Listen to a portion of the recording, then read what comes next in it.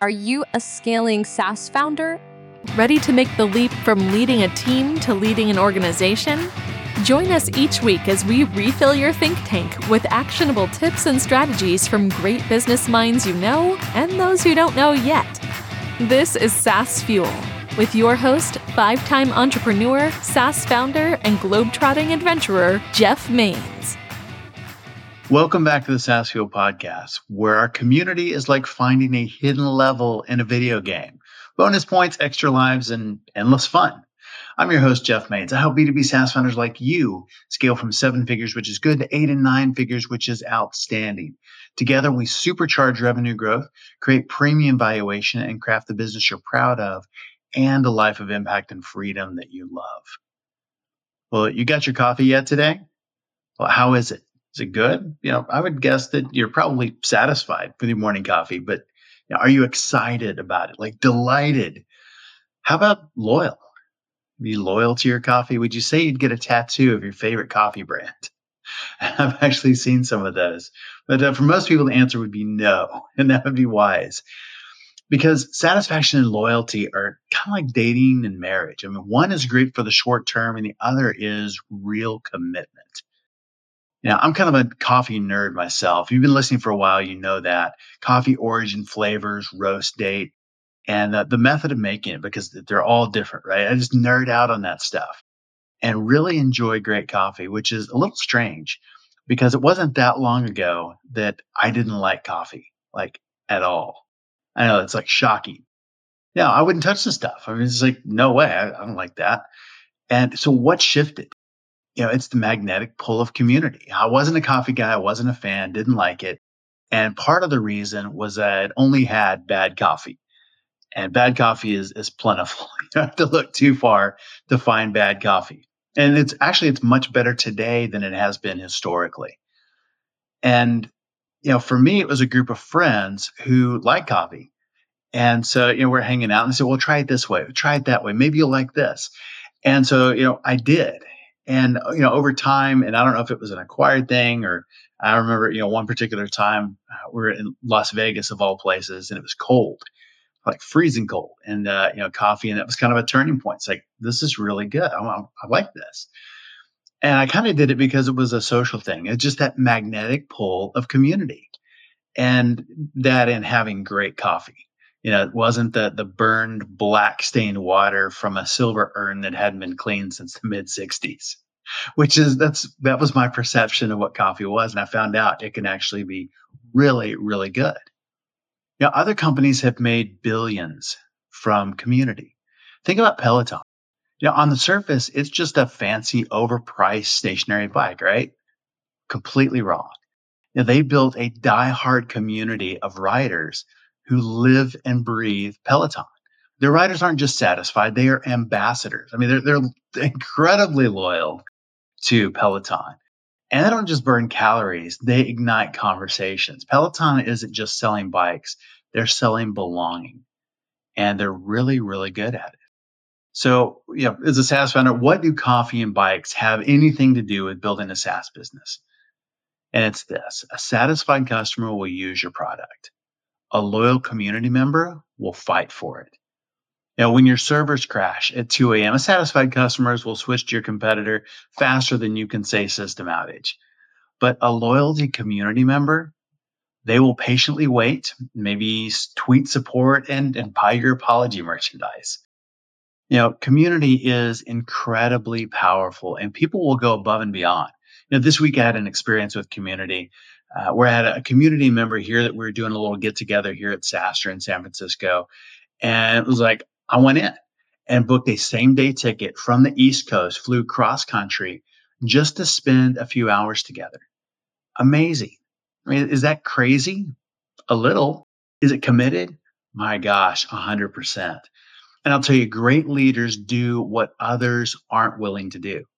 They have epic wins because they live epic lives and they do epic things. And it's that kind of loyalty and commitment is completely reciprocated by others in the community. I mean, it's a total band of brothers and sisters. Definitely don't want to forget that.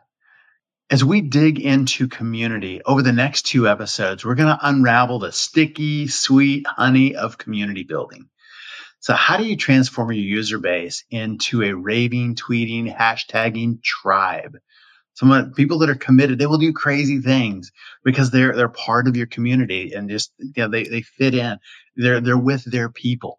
How do you turn your service into a movement, your logo into a flag, and your customers into comrades? This isn't simply about pleasing people. It's about engraving your brand into their identity. It's the difference between a one night stand and a lifelong partner.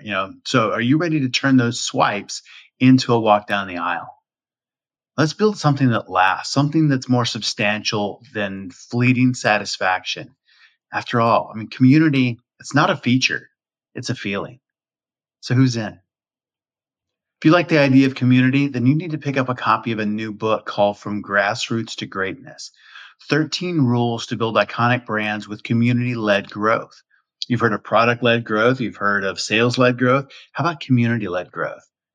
We've all seen how traditional marketing, even digital marketing, is kind of losing its edge. It's harder and harder to stand out in that world. Features won't do it. Big personalities certainly won't do it. Gimmicks may work temporarily, but the novelty of being the dancing bear is exhausting and wears off pretty fast. So how do you stand out in your business? Community. I'm telling you, that is where it's at. We are lonely as a society overall and need connection. We crave that kind of a connection.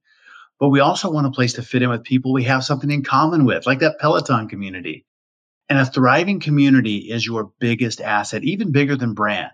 And in his book, Lloyd lays out 13 rules to attract your own army of raving fans.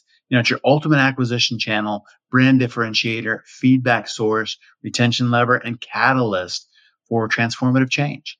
The brands of yesterday were built on what they told us about themselves.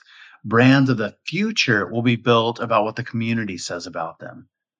The book From Grassroots to Greatness releases today, so grab your copy at FromGrassrootsToGreatness.com or Amazon. Our expert last week was Erwin Howe, founder of Chromatics Web Design, an award-winning web design and conversion agency.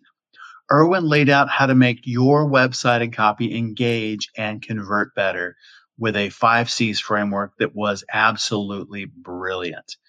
That's an episode that I've actually gone back to and listened to a few extra times myself. So if you missed it, you're going to want to do that as well.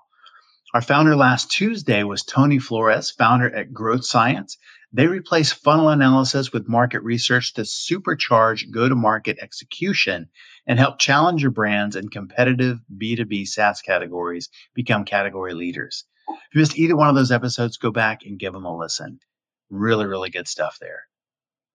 Well, my guest today is Lloyed Lobo. Lloyd is the co-founder of the fintech platform Boast AI. He leveraged the community-led growth model to bootstrap the company to 10 million in ARR, which he then exited. Also co-founding Traction, a community empowering more than 100,000 innovators through connections, content, and capital. He is the author of From Grassroots to Greatness, 13 Rules to Build Iconic Brands with Community-Led Growth. Welcome, champion of community-led growth, Lloyed Lobo. Hey, Lloyd, welcome to SaaS Fuel. I am excited. Thanks for having me, Jeff. Well, I'd love to hear a little bit about your story. How do you go from refugee to, I'll say, awkward engineer, as you put it, to SaaS CEO to best-selling author?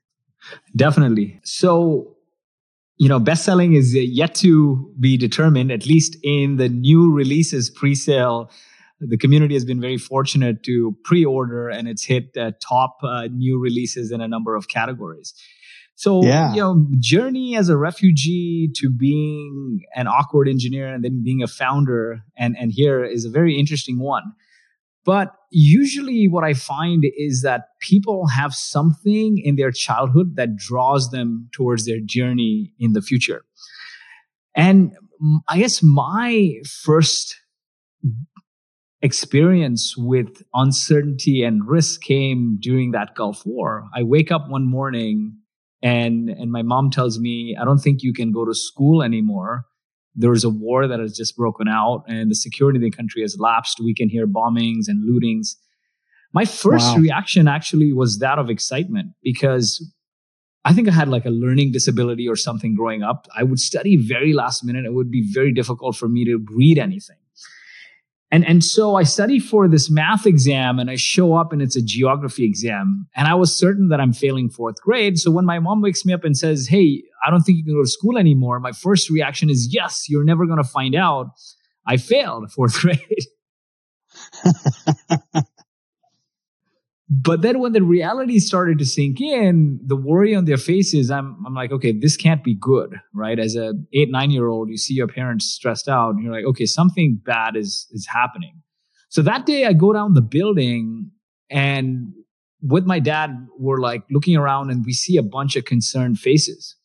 And in 2023, it's become fashionable to belabor on problems. For some reason, the media perpetuates bad news because bad news drives eyeballs and engagement.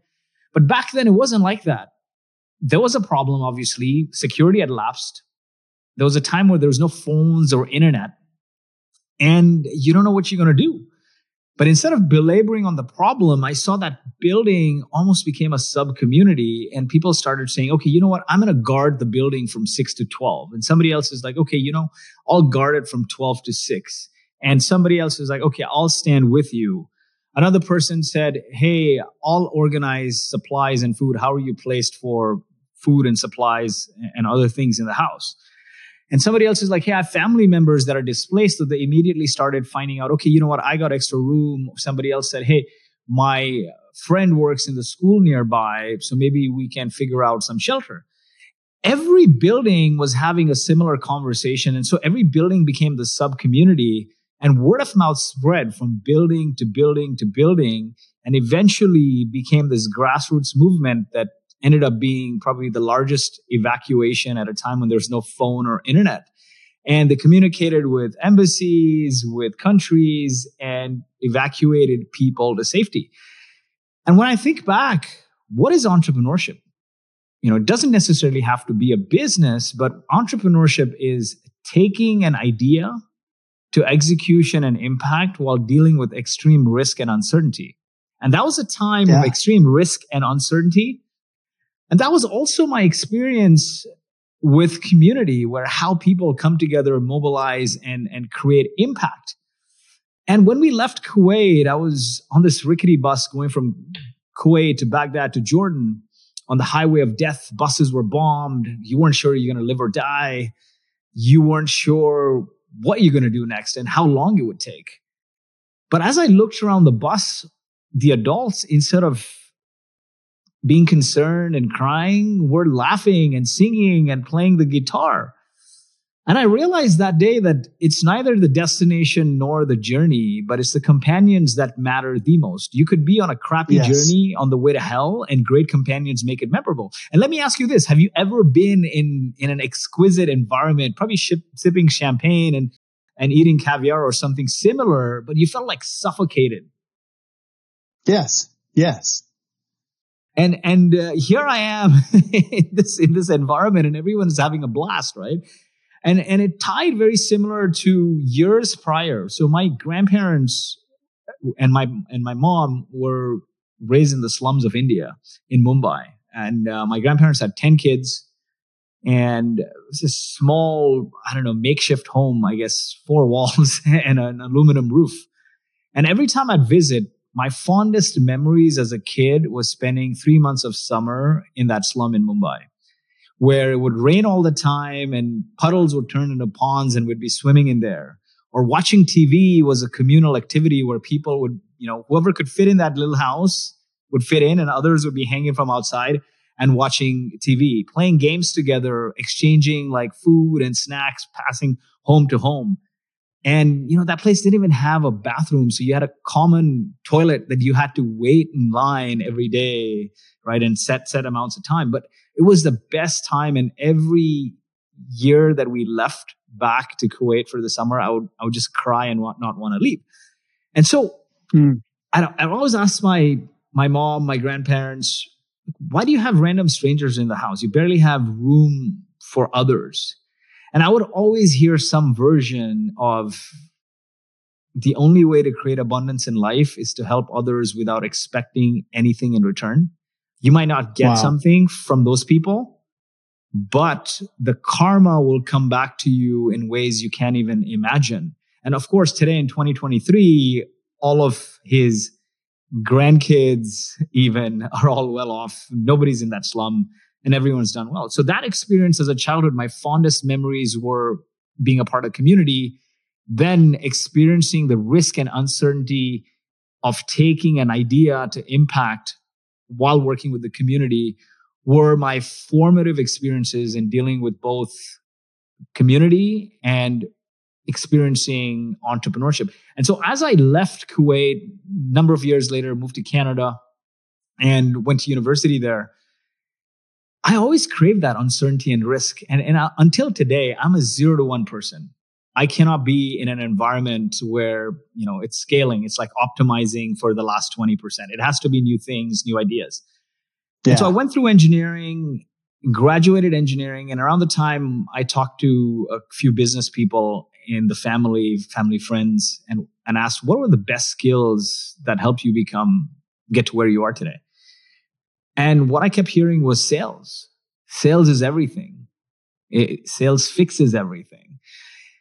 And, that was eye-opening for me. And so when I graduated, I only applied for sales jobs. Now imagine an awkward engineer, not good at public speaking, applies to sales jobs. And at the time, the word wasn't entrepreneurship. You just called them businessmen, businesswomen. It's a business. It wasn't entrepreneurship, startup. Those words weren't cool. And so I started applying for sales jobs, and, from Xerox to small companies, nobody would give me a job. I interviewed at a bunch of places and they're like, listen, I think you should just find a job in computer or software engineering.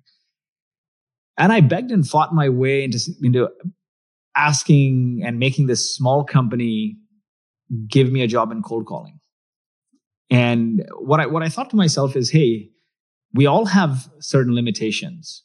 And the best way to never overcome those limitations is to not do it.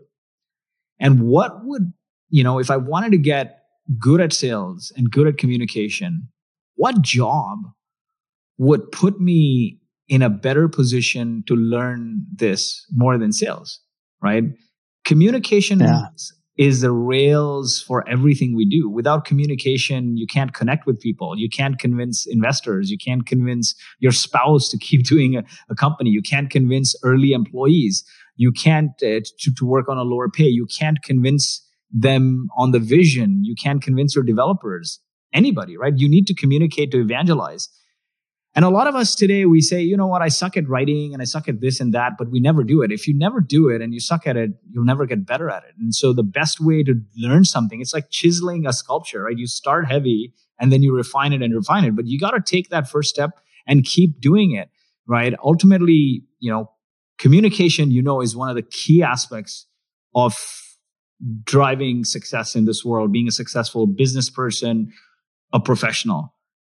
But how do you get better at it is just consistently doing it. Anything, whether it's writing, whether it's creating videos, whether it's doing sales, anything in life happens through consistency.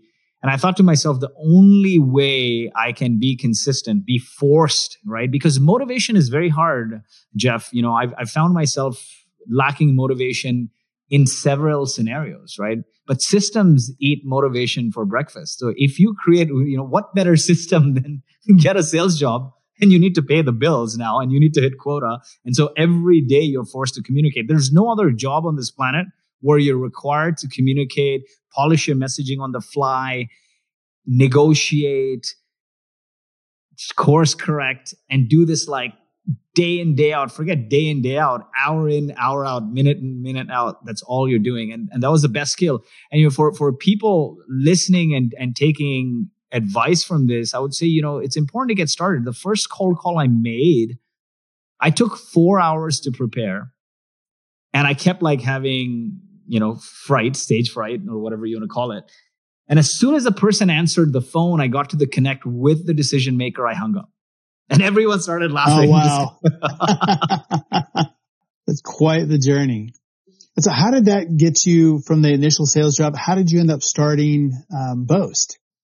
Definitely. So my co-founder and I, Alex Popa, and I went to university together. We worked on every single project together. We're just partners.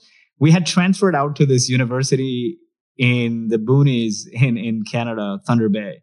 And so we had met in Toronto. We had initially started our journey in community college and then transferred out to university. So we were probably two of the only folks on that community college that went there. And it was also the only university at the time that offered a bachelor's of engineering degree in software, because everything is computers, right? And they were accredited for software engineering. And we bet that, software is going to be huge someday. And that bet played out, right? And so we worked on every project together. He did all the coding projects. I did all the front-facing stuff. And then when we graduated, he got into Johnson & Johnson's engineering leadership program. Very bright. They take 2 students a year. And I moved on, right? I worked in this job, cold calling. And then my next job was doing sales at a startup in the States. My girlfriend, then now wife, was in medical school and I needed to move. So I applied, I got lucky, got a visa and moved. So number of years later, Alex from Johnson & Johnson ended up doing a startup, and that startup didn't work out, and he felt he needed the skills of accounting and finance. And his unique skill set of accounting and finance combined with engineering got him into the world of R&D, tax credits, and government funding, because globally hundreds of billions of dollars are given in innovation funding by governments, right? But it's a cumbersome application process. It's prone to frustrating audits, and it takes a long time to get the money. So Alex was working at a big 4 in Canada, and I went on my journey working at other startups. And one day he calls me and he's like, I want to do something in this space. Incidentally, I was working at a startup running growth, and the CEO was, very much in tune with hustle culture, right? And I understand, I empathize today as a founder, because back then I wasn't. He had investors that were pressuring him, and they weren't sophisticated investors, and they were driving him to see like double, triple growth.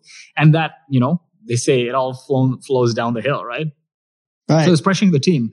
And I used to be in the office till 9, 10, frequently. My wife was in residency at the time, so she was working 80, 100 hours a week anyway. One week, I started going home at 6. And I get an email from him that says, hey, I used to love it when you were in the office till 9 or 10 with me, last person to leave. But this week, you've started going home at 6, and I'm concerned. What's causing you to go home? Your wife is a resident, so she's working 100-hour weeks anyway. So what do you need to go home early for? I still have that email from him. And what had happened was my parents were visiting me from Canada. I hadn't seen them in some time, so I started going home at 6. And as soon as I got home and I saw that email from him, Alex calls me and he's like, I want to do this company. And I'm like, I nearly had tears in my eyes. I'm a very emotional person. I'm like, bro, I don't care what we do. As long as we build the company we want to work for, I'm in. And so that was the journey to entrepreneurship. So Alex had the idea of R&D tax credits. He was the brains behind the system and all the operations. I was the face of the company, and we worked as one unit. He was founder CEO. I was founder president, and it was a great relationship that carried on from how we operated in university. He did all the coding projects. I evangelized the professors and the stage. But there was one key step that was crucial for my learning in between becoming the head of GTM at a venture-backed startup and the cold calling job. So when I moved to the States, I got this job in sales. Now I wanted to go from, of course, dialing for dollars to actually closing big deals. So I joined this startup that was selling supply chain software to big companies, Tiffany, Armani, Simon & Schuster, etc. And I joined there in sales, and a couple months in, the COO who was managing the whole, product and GTM functions, he left. And then I realized very quickly that there's not a repeatable, scalable product in a way here. You got to talk to customers and understand their pain points and figure out what to build. Then I also got to wireframe and communicate what to build to the developers. And guess what? I also have to now build a new website and figure out all the product marketing and materials. So the issue was, a lot of people, I think in 2023, as I talk to younger kids, they say, oh, this is not the job I signed up for. I'm going to quit. And I had that. I didn't have the option. I came to the US on a visa, right? And more importantly, I was long distancing with my girlfriend who I'd known, we've known each other since our teens. So I wanted to be with her. So I'm like, I don't care. I'm going to do whatever it takes. And so I started walking the plant floors of these companies like Tiffany, Armani, Simon & Schuster, etc., and started talking to them and understanding their pain points, and then started wireframing and writing spec docs for the development team. And then when the time came to launch, we redid the website, and I needed to learn about marketing and SEO. This was a time where everything was offline, right? Digital wasn't a thing. And so I started Google searching, like, how do I SEO? How do I basically do digital marketing? Because I knew that the only way to win is not to do what everyone else is doing. You got to do something different, especially in a small company where you don't have the resources to buy billboard ads. And so I started finding all this content from HubSpot's inbound marketing program. Yeah. And I did the inbound marketing certification. They had Gary Vaynerchuk talk about video creation. And he was this chubby little young guy with Wine TV, had a whole a couple hour video course on HubSpot's inbound marketing program. And I joined a lot of their meetups. And effectively now HubSpot, I talked about the slums in India to the Gulf War community. Now my third community became HubSpot's inbound marketing community, because everything I learned about sales and marketing was from that community. And I would just implement it right away. And that's the best way to learn, right? It's not like read, but you're referencing it and they're watching and you're doing it. And I still remember back then I launched a video and it got 30,000-40,000 views. And it was a boring manufacturing facility video, which is a testimonial from Simon & Schuster or something. And so that formed my learnings. And that day I realized a second thing. Communication is critical, but the second skill you need is the ability to create. And there's no better job than to work in an early product startup as probably the Renaissance salesperson or the first salesperson, because you're working alongside the founder and you're talking to customers, figuring out what to build and communicating that. You learn a ton, right? You're basically, effectively you're doing founder level sales. And so that combination, I think, learning to communicate and learning to create, if you combine that together, you can do big things.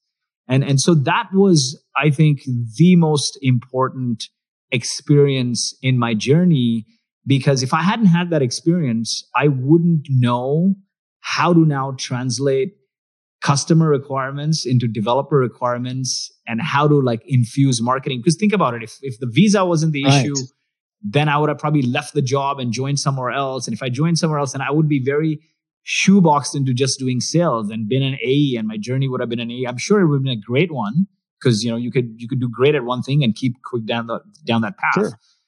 But it took me on this founder path, and then I love that risk and uncertainty, and then that ended up being the journey. So the next company I joined was a startup where the founder said, "Hey, why are you going home at 6?" And that's when Alex called me. I jumped at the opportunity. And it's funny because we decided to move to San Francisco at the time. And I kept telling my wife, listen,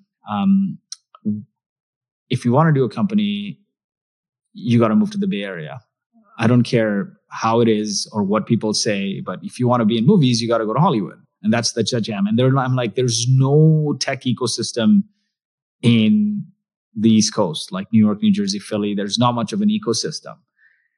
And she fought and she argued and all of that. And then she finally said, I'm going to apply to one university. If I get in, we're in. And that ended up being Stanford. She got in 13 years later. We're still in the Bay Area. Now, Alex was in Calgary at the time. And so I moved into his apartment for the first few months, and I was shuttling back and forth San Francisco to Calgary.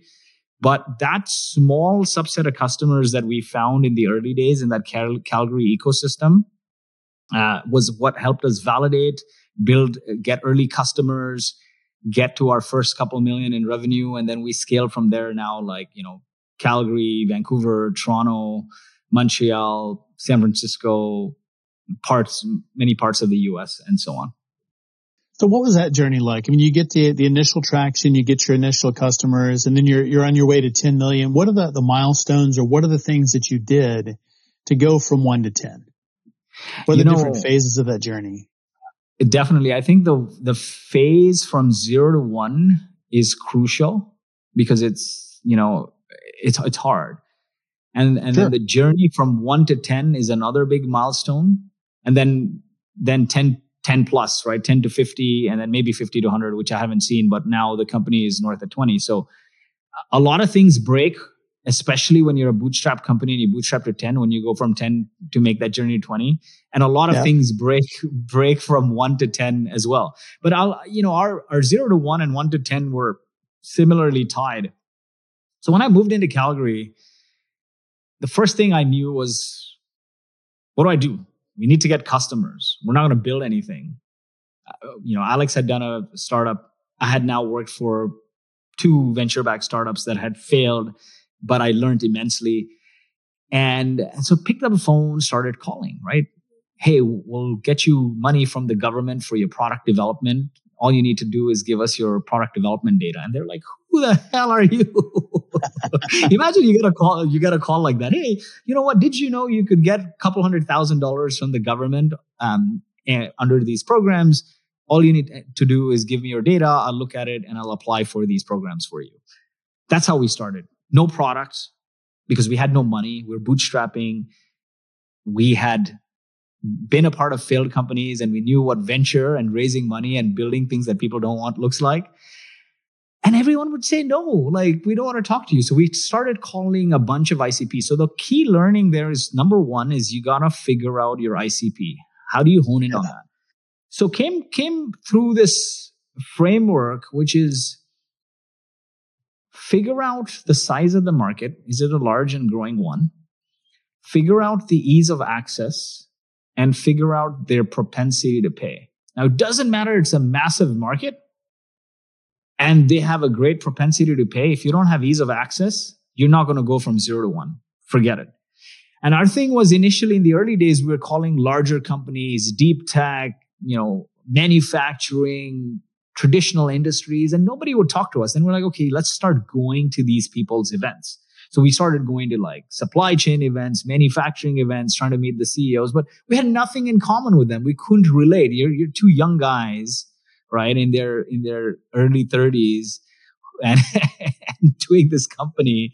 And startup wasn't a thing back then. So like, why should we work with you guys off the street? Then we started swarming the startup events. Every single tech event we went and we got involved in. And we realized that, okay, this is our tribe. Because we come from that background, they're founders, it resonates. The conversations are happening. And then the second thing we realized as a part of that ICP exercise is these founders have very specific problems, right?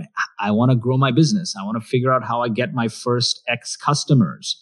I want to figure out how I secure my first angel investor. Everything is like, how do I do a first of? I want to figure out how do I validate my marketing channel. The issue there was when we started going to these events, none of these events were talking about these things. They were all high-level CEO platitudes from very big company CEOs, like startups who had like made it. And that's not helpful to a 0 to 1 founder, right? Right.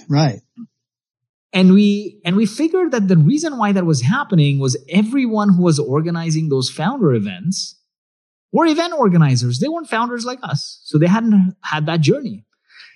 And so we're like, you know what? We've been around the startup circuit, like me now spending time in the East Coast startup ecosystem a bit, being in Silicon Valley.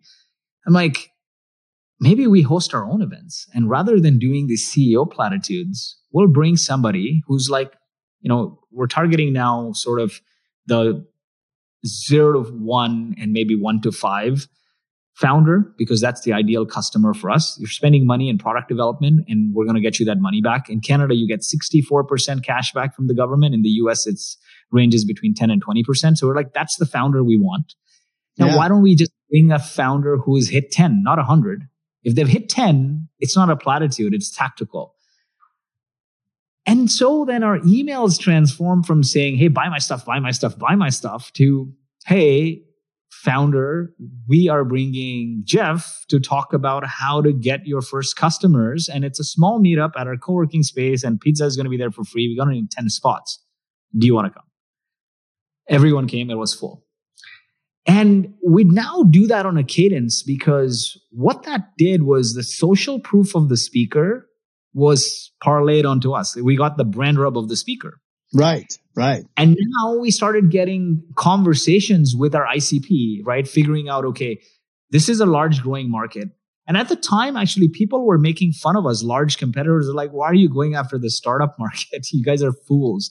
Like, these guys are going to go bankrupt. Your business is going to flop. Like, go after manufacturing, go after deep tech, go after electronics, like go after all these industries.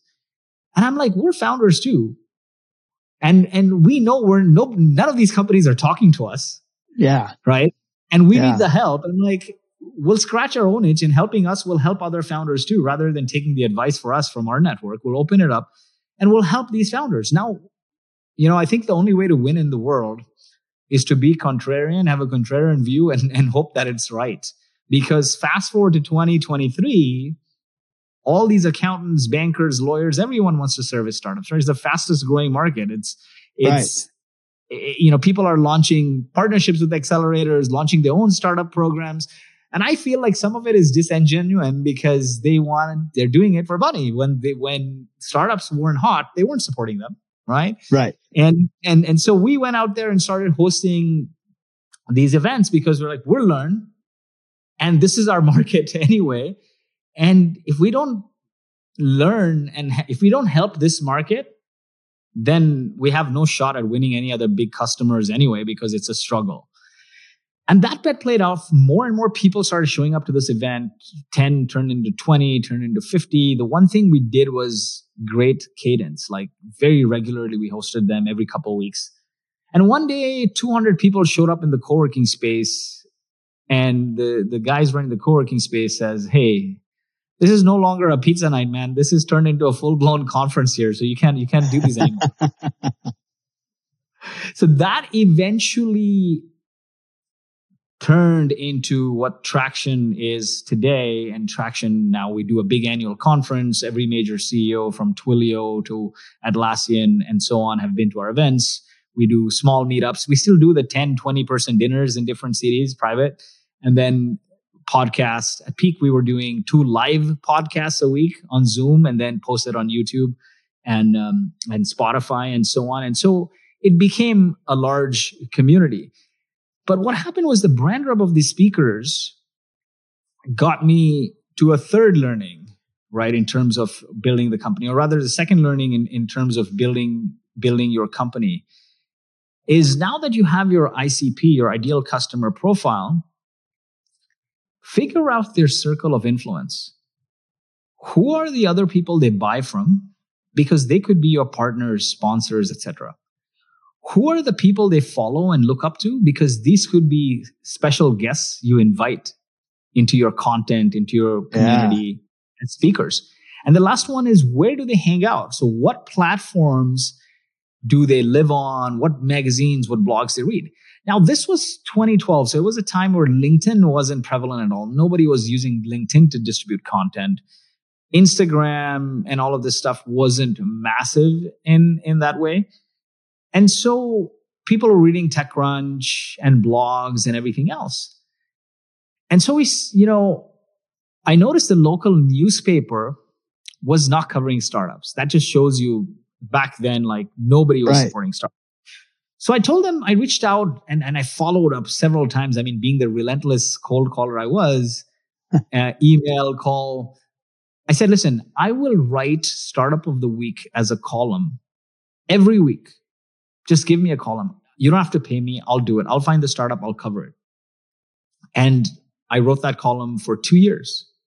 Now, the meetups we did, combined with that Startup of the Week content we wrote, coupled with now inviting other vendors who startups bought from, and inviting speakers who were people they followed.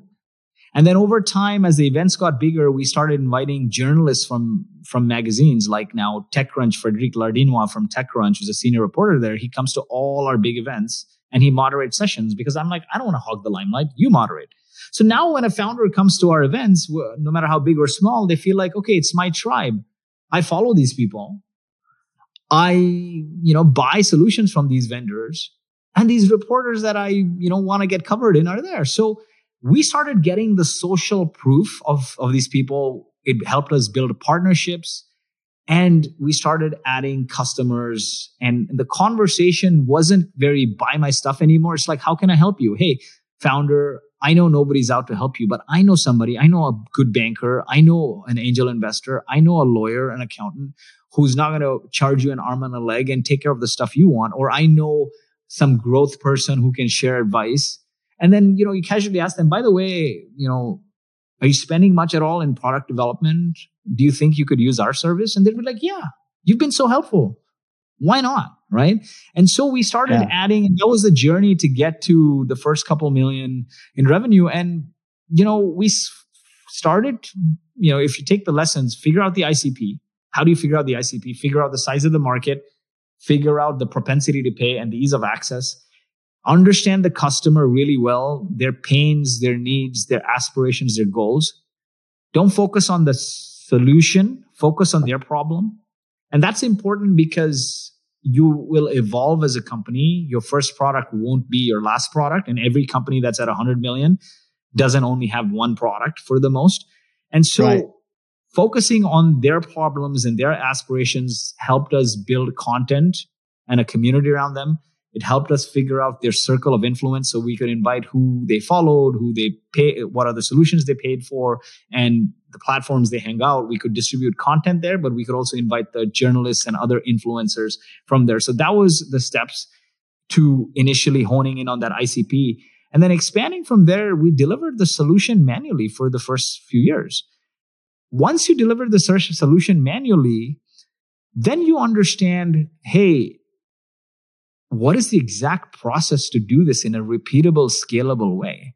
Once you have a repeatable, scalable process to deliver the customer the outcome, then you know what to automate, what to delegate, what to eliminate. And so our first version of the software was on Zoho Creator, which Alex built entirely with his bare hands. He used Zoho Creator and leveraged Zapier. But if we didn't offer the service manually, Jeff, I think it would be really hard because customers want an outcome, right? They don't want software. Right. And when you deliver the service manually, it helps you get really good at not only selling in a consultative way, but also customer success. Because then you don't have, right? Like in 2023, we see a lot of enterprise grade companies that are selling B2B. Ignore the PLG companies, but the B2B. Anytime it's a complex problem, it becomes that you need support and you need services. And now you need an implementation person. And that software, the total cost of ownership ends up costing you probably 3x as much as what you paid for in implementation fees. So we're like, hey, we don't have any of this to hide behind. Customers want an outcome, no customer, no buttons, no widgets, none of that stuff. Right. And so that's how we made the journey. So we honed in on the customer problem. We delivered the service manually. We built the first version on low-code solutions. Now, you don't have to use Zoho Creator and Zapier necessarily today. There's other tools like Webflow and Bubble. Zapier still is table stakes. And that helps you figure out now, at least you have an MVP. And so you've done this work manually. Now, if you want to digitize this, there's 3 or 4 steps, right? I'm collecting data. Am I collecting data from the customer? Well, how are you collecting it? Oh, Excel sheets, Google Drive. Well, the first thing is let's automate that. So create a front end for the customer, and you can leverage Zapier to pull that data in. Now you have that data. You got to normalize that data, right? So you write some algorithm, some code to streamline that data. For us, it was a very complex task that took many years because we were taking product development data, which is all unstructured, and then combining it with financial data. Wow. And so we needed that took a gargantuan effort. And combining that and flattening it and making sure it's normalized. And then it's like, okay, you analyze that data. Now, what do I do with it? And then the last step is workflow. For us, it was filling forms. Okay, it needs to go in this PDF, in this form, in that format with these calculations. So you can have a very calm conversation. Is like, where do you spend the most time? Am I spending the most time in collecting data? Well, let's start there. But am I spending the most time in normalizing data? Let's spend time there. And you knock it out one at a time. And now the customer is getting the outcome while you're building the software in parallel. I couldn't find any other way, man, to bootstrap the company. And like we couldn't outside of doing that.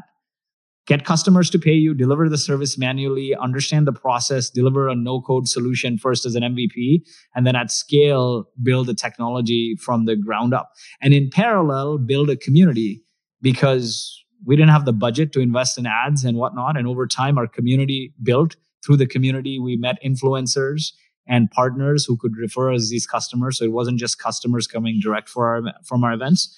And that was actually the journey from 0 to 10, some iteration of it, right? Like, so initially, like I said, small events in Calgary, then expanded into a big conference, even initially doing the service manually, then expanded to Zoho Creator and Zapier, then our full-blown product. It was iterations on that same model though. And the funny thing is, during COVID, everything was shut. We had to even shut a big conference. And now we had like 55, 60 speakers we had confirmed. And I started to get paranoid. I'm like, dude, this is like a big part of our BD is hosting in-person events. And if you don't do this, it's going to be hard. It's going to be really difficult. How do you do business? Right? Because our cold calling was warmed up. So over time, we added cold calling. But that cold calling wasn't super duper cold in the sense, if your brand is visible everywhere, it's a little warmer when you outreach. Right. Or you can layer in that, hey, buy my stuff. Then the next email is, by the way, while you're looking at it, we're hosting an event that is relevant to you with this speaker. And if it's the CEO of a big company, then it builds social proof. Or you add some social proof in every email. So we canceled this conference, and I didn't have the fortitude to do a 2-day virtual summit because I wouldn't sit through it. I can't sit through it. So reached out to all the speakers on a bet that actually played off and said, hey, would you be willing to do a live AMA, like a live fireside chat with our audience every week? And, that played off because we started getting few hundred people join those live sessions on Zoom, and we quickly expanded to 2. So over time, we started doing these two live webinars a week, post the recordings on YouTube, post the audio on Spotify eventually. But first it was all YouTube and live on Zoom. And the audience during the pandemic went from like 30 some odd thousand over the 2 years to over 100,000 subscribers. What we also found is that our investors that eventually bought the company came through that community. So there was a small window where in-person events opened up. I'm a big believer in in-person. I love this audience. I love in-person. Online. Yeah, but anytime you incorporate more than 2 senses, we're sound and sight. Now, in-person would be taste, touch, and smell. We'll start building stronger bonds. And actually, I'll touch on this a little after the investor story, but there's a common framework as I was writing the book and interviewing people that I came on that is common to every obscure idea that became a global phenomenon, from like Christ to CrossFit. And I'll talk about that in a second. But we did this in-person event because things opened up for a very brief period, and through a community partner, right, that we had in our circle of influence, we invited a VC to participate, Radiant Capital out of New York, on a panel. They came, they loved the event so much, they reached out to me and said, hey, why don't you join our venture partner network? We'll give you carry. And I said, listen, this is like a side community thing I do just to support other founders. We've been doing it from the time we started the company, but I have a business to run and I don't have the energy to do this or time. They're like, what's your company? Because our events were all traction, right? And when I explained what they did, their jaws dropped. They're like, you're selling $100 bills for $20 and no marketing team and got like 80% gross margins. Can we invest? And I'm like, I knew Alex was dead against taking investor money. He's all about like, how do you maintain control? And like being in an investor relationship is a marriage. Yes. And yeah, it is. Thanks again, Lloyd, for coming on the show and sharing your journey and insights. We will hear more from Lloyd on Thursday in the second half of this episode. You can learn more about Lloyd and get your copy of his book, From Grassroots to Greatness, at FromGrassrootsToGreatness.com. All links, highlights, resources, full show notes are available at SaaSfuel.com. You can subscribe and follow us there or check us out on YouTube as well. Everyone who subscribes this week gets an espresso epiphany. One shot of this will solve all of life's problems, or at least you'll think you have, for about 15 minutes. So enjoy the buzz. Well, join us again Thursday for the conclusion of my interview with Lloyd Lobo as we dive deeper into community-led growth. What does it mean? How do we do it well in your SaaS to build a community of ambassadors out there in the marketplace for you? And next Tuesday on our Founder Series, my guest is Alexander DeRitter, co-founder, visionary, and CTO at Ink, the world's first AI-powered content optimization software. Alexander crafts magical tools for web marketing and loves to study the how and why humans and AI make decisions. If you want a glimpse into the future of AI and where we're headed, Alexander has been doing this for years. You'll be blown away with some of his predictions for the future. So I will see you next time, and as always, enjoy the journey. Thanks for listening to SaaS Fuel. Full show notes for each episode, which includes a summary, key takeaways, quotes, and any resources mentioned, are available at SaaSfuel.com. Be sure to follow and subscribe wherever you listen to podcasts. And if you're enjoying the content and getting value from these episodes, please leave us a rating and review at ratethispodcast.com/SaaSfuel. We'll be sure to read these out on future episodes.